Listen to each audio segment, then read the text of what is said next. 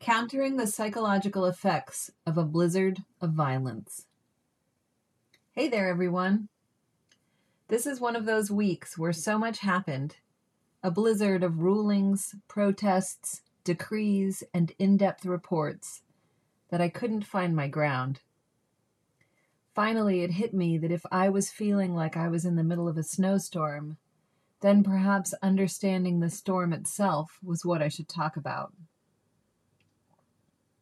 One project of this newsletter is to show how events that appear disconnected from one another in terms of their specifics are linked together at the level of strategy or ideology.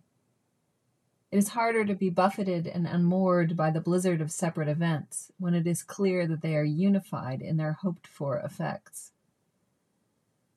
One of the most effective ways to consolidate power, I believe, is to persuade a person that who they are and what they think doesn't matter. To be abhorred is awful, but there is a tortuous kind of recognition in it. Your existence is enough of a threat, an abomination, to be a grain of sand in the oyster. But if you believe that whether you live or die is of no value to anyone, if you believe you cannot impact others, cannot alter events in your favor, have no special talent or insight, will not be mourned in death. If you are hearing regularly that your history should never be taught or published, your collective existence should be erased from memory, a precursor, perhaps, to your very body being erased, locked up, or obliterated in the tedious interim period between your being here now and your historical memory being meticulously scrubbed from our nation's self-knowing, well, then the line between being a threat or a meaningless cipher can start to blur. So let's look at just some of what happened at the end of last week to see if we can get a sense of the whole and reground. 1. On Friday, April 7th, a Texas judge, Matthew Kacsmars, ruled in favor of the plaintiff, the Alliance for Hippocratic Medicine, which seeks to challenge and halt the FDA approval of mifepristone, one of the two drugs used to induce a chemical abortion or to address a miscarriage. The judge also cited in his opinion the Comstock Act of 1873, which bars, quote, mailing every article, instrument, substance, drug, medicine, or thing which is advertised or described in a manner calculated to lead another to use or apply it for producing abortion or for any indecent or immoral purpose. Almost immediately after the ruling, a Washington state judge ordered the FDA to continue to make the drug available. The legal stalemate is likely or intentionally designed to land in the lap of the Supreme Court. The two contradictory rulings have introduced confusion and fear among those seeking abortions or miscarriage care and those who provide chemical abortions. In the interim, it's unclear if or how many pregnant people or miscarrying people will be denied mifepristone. The suddenness of the decision, its efforts to shore up Dodds and deny those states that have affirmed the right to abortion the ability to mail drugs to those who live elsewhere, are all aspects of its impact, both material and psychological. 2. Speaking of the Supreme Court, on Thursday, April 6th, ProPublica published its report that Justice Clarence Thomas neglected to report his over 20 years of accepting vacations paid for and attended by the Republican donor Harlan Crow. The trips, to places like New Zealand and Indonesia, involved travel on Crow's private jet and private yacht, and included perks like Crow's private chef. Trips like these are valued at around $500,000 each. It turns out that Crow has not only busied himself with influencing a conservative Supreme Court justice for decades, but he's also spent time building up his collection of Nazi memorabilia. Among his collection is a signed copy of Hitler's Mein Kampf and a couple of Hitler's paintings. 3. Speaking of Hitler, on Friday, April 7th, the New York Times reported that former President Trump, who was indicted on March 30th, has asked his aides to hire the anti-Muslim activist Laura Loomer to help with his presidential campaign.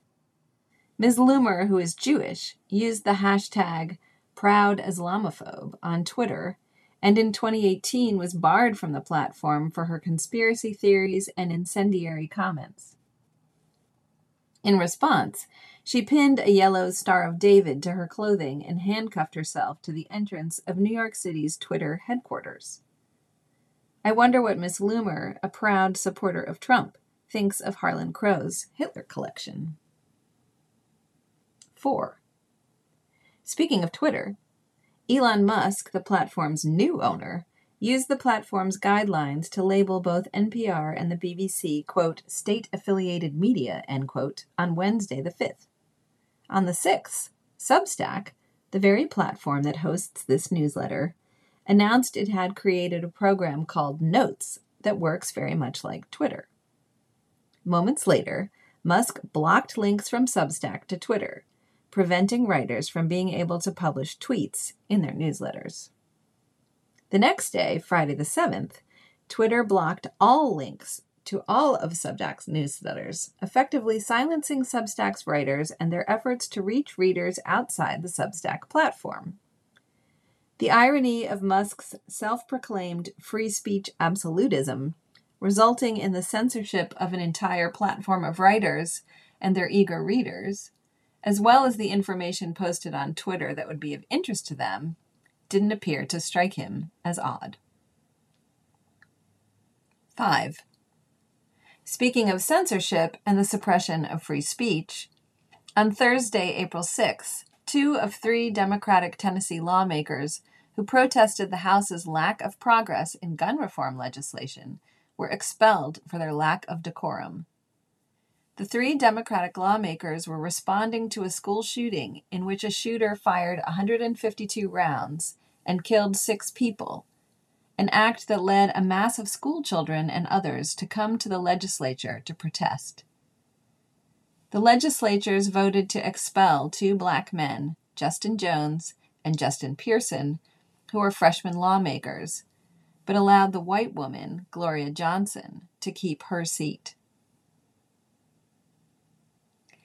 Other than the labeling of the BBC and NPR as state propaganda outlets, which happened on Wednesday, everything I summarized above happened in 2 days' time. I started making a list of the groups of people who were impacted by these interlocking events. I started with those who were directly impacted, such as writers, pregnant people, black lawmakers, school children who protest or are victims of gun violence, employees of BBC, NPR, Substack, and Twitter. But then I started thinking about the people who don't know they're going to miscarry this week. I thought about the people who were considering becoming pregnant, or who were just raped. I thought about the Muslims who endured Trump's last campaign, and the violence they witnessed or experienced, and what it means to anticipate Laura Loomer. I thought about the attacks on synagogues in the last year, in part because of the ways anti-Semitism and Islamophobia work together to consolidate the idea that the only authentic American citizens are white Christians. I thought about the people in Iowa who have been told that if they drive toward the state border to try to obtain abortion care, they can be arrested for crossing over or for having mifepristone in their bag. I thought about what it does to a person to know that a Supreme Court justice is hanging out for decades with someone who displays Hitler's artwork in his home. I started drawing the spiral of impact, and it just kept turning and widening, breathtaking in its scope.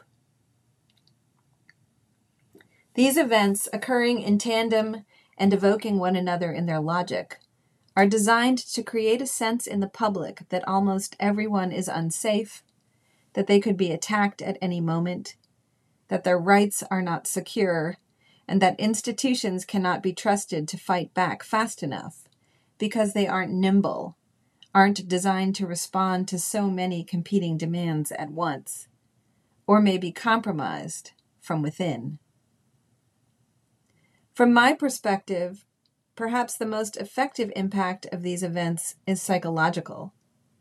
After the Dobbs decision came down, I wrote about the ways the law is an act of psychological warfare. I see the Kacsmary's decision as an effort to recontain the political force and energy that has arisen to overturn Dobbs and return rights to pregnant people. I don't think it's a coincidence that his decision came down 2 days after Wisconsin voters elected a justice to their Supreme Court, Janet Prustowitz, who is going to return abortion rights to that state. I see these events as efforts not only to attack particular identity groups, but also to split collective movement-building efforts by eroding trust among them. These actions press on historical conflicts between identity-based groups, reminding them of the people they shouldn't trust, the people who refused to organize with them in the past, the people who wouldn't stand up for their rights and instead focused on their own needs. In a climate of fear and confusion, it's crucial to distinguish between what is anticipated and what is known. Consider these facts. We don't know if the abortion pill will be banned or not. The judge put a 7-day stay into his ruling to allow the feds to respond, and we aren't through that window yet. We don't know yet if Laura Loomer will actually be hired by the Trump campaign. We do know that Democratic legislators voted yesterday to reinstate Justin Jones. We know that the Justice Department has filed an appeal to block the ruling against the FDA. We know that over 300 CEOs of pharmaceutical and biotech companies have written a public letter decrying the abortion pill decision for its impact on the FDA's approval process of other drugs. And yet, despite these countermoves, and regardless of whether any of these actions ultimately succeed in their efforts, the psychological blow has already landed. Terrorizing and exhausting a majority of citizens is itself an action. It is one that people who work in mental health are particularly well suited to address. We have the tools to help people distinguish between their anticipation of an attack in the future and the actual threats they face in the present. We have the capacity to help people slow down and attend to their somatic responses. We can help people notice the ways a context of imminent but unverified threat may be impacting their capacity to focus, to attend to themselves and those they love. We can notice an increase in shame, self-blame, hopelessness, and despair, and work with it not only individually, but by contextualizing these feelings as in part responses to collective stress. We can come together knowing that there is no clear distinction between therapists and trauma survivors, clients and practitioners, activists and healers, that we can contract into isolation and despair, or acknowledge and work through the ways we may be rehearsing and reinforcing our own lack of trust. We can remind people of their curiosity, creativity, spirituality, community, and other sources of personal and collective power. I know I've said a lot today, and I appreciate you hanging in with me if you've made it this far in this long post. I'm sending you love and snarkiness. I'm sending you history and perspective. And I'm holding your grief and terror in my own being today because your being here gives me hope. Take good care out there this week.